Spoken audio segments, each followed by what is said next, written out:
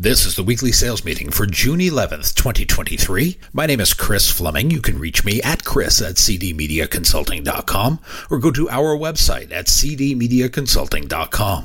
Today's topic is a grand objection buster. Sales objections happen. Buyers are reluctant to commit to anything, especially long-term commitments, even when they know these are the real deal, even when we meet all of their criteria, even when we solve their problems. If we make them 2 feet taller and elect them queen of the carnival, there will continue to be objections.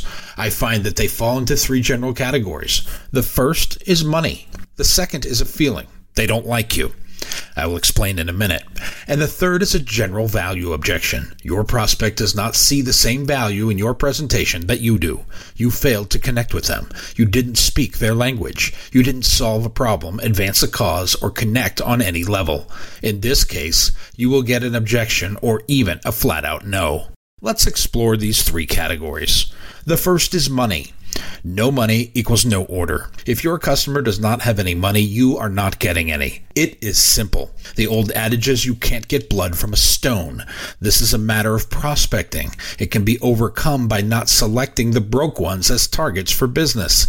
Try to find businesses that are solvent. Look for longevity. Check county tax records. Look at the square footage. Look at the number of employees. You can look at the total locations or store traffic as indicators of business health. If all these check out, then probe a little more when the money objection comes up. It could be the value objection disguised as poverty. The second category of objection is a bit more personal. I will call this one, they hate us. It could be the owner. It could be the manager. It could be a previous manager. It could be your manager. It could be a former employee, an experience, or a random encounter that remains unspoken. Whatever it is, if your prospect dislikes you, you are not making a sale today. This is going to take a longer conversation with an apologetic tone. You may have to send in the owner or manager to listen to the complaint. It may be a nonsensical one, but someone needs to listen. Someone wants to be heard. They feel their voice has been silenced in some way, and they want a sounding board. Facilitate that. Help that take place. Accept the responsibility to get them the audience they seek. Either way, you are not making a sale today. The final category is the value category. Your prospect does not see the value in your offer. Be it fortunate or unfortunate, this is the majority of all objections. They come down to value, and that value has a personal ring to it. Whether your prospect likes a competitor or doesn't like your product, you have failed to connect on some level. The good news is you can make a case for value. You can use math, emotion, or leverage to make a case for value. This is in your control. If someone does not see the value in your offer, find out where you lost them. Retrace your steps, figure out the disconnect, and start again. Work to connect the prospect to the solution using their own words and phrases. It can be done if you have done good discovery work. One of my favorite ways to overcome any sales obstacle is by using the phrase, "you told me." It means I have a nugget of information. I am holding on to what was provided by my customer in an earlier part of the conversation. It could have been something I learned from them in a previous exchange. Either way, I have a leverage point I can use to open the objection conversation. At this point, it doesn't matter whether their objection is a stall, a false objection, or real. It is a jumping off point for me to reframe the conversation using the customer's words. It is backing up to the point where you and your prospect were on the same page. This leveling of the playing field turns you from adversaries into equals, and that is the basis of a good business relationship. To get to this position, you need to have done a good job of finding the opportunity. You need to uncover the impact point for the customer. Whether you are selling cars, working retail, selling houses, or advertising solutions, it is imperative that we uncover the specific conflict point for that person. It is an individual sport. No two will be alike, although many will be similar. Probe to get this on the table. Your ability to recognize and understand the challenge goes a long way to creating a viable, recognizable need.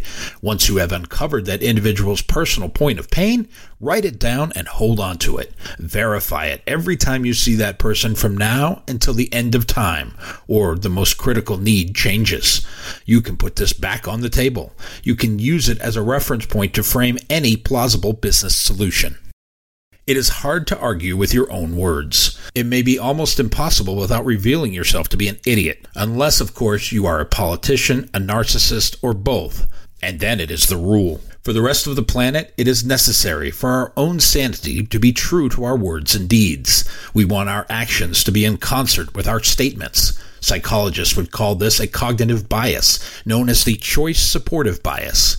Once we make a choice, we take a stand, even if that choice has flaws, even in the face of evidence that it is counter to our choice. This is what is at work when our prospects and customers declare what their business issues are. From this point, we can always fall back to the argument of "you told me." The basic human condition reacts to this choice supportive bias. It seeks more information consistent with our decisions.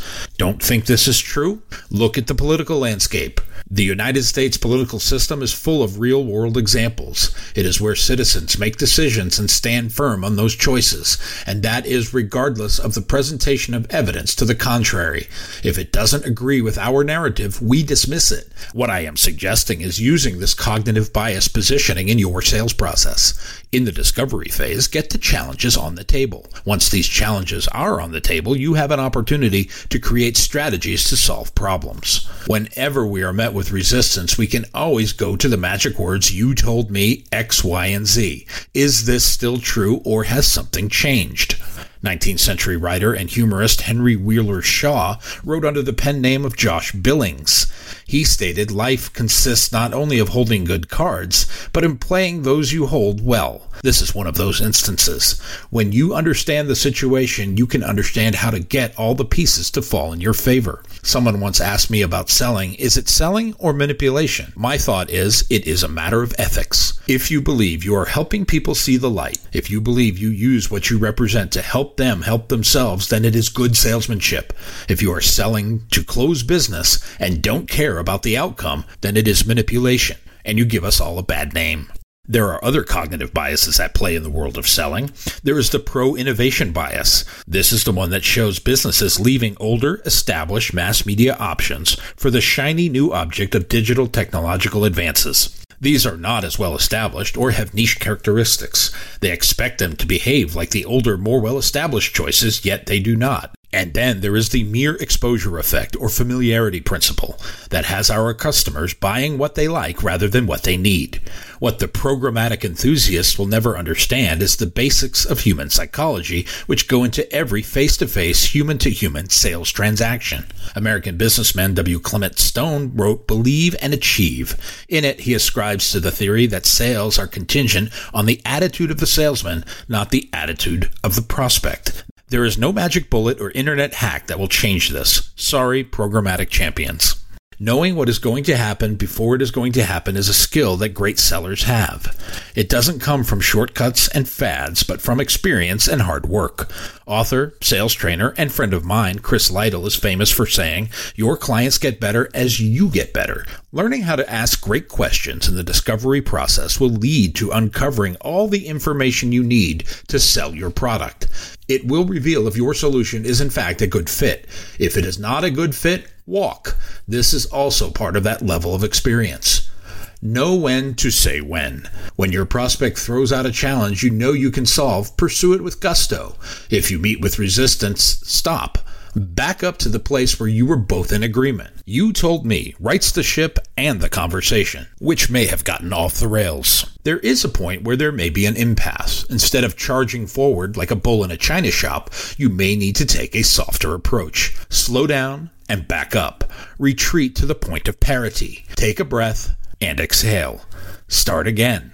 When you learn to do this, you have gotten better. Your clients will begin to tell you more truths, and they will do this because they believe you are their ally. They believe you can help them.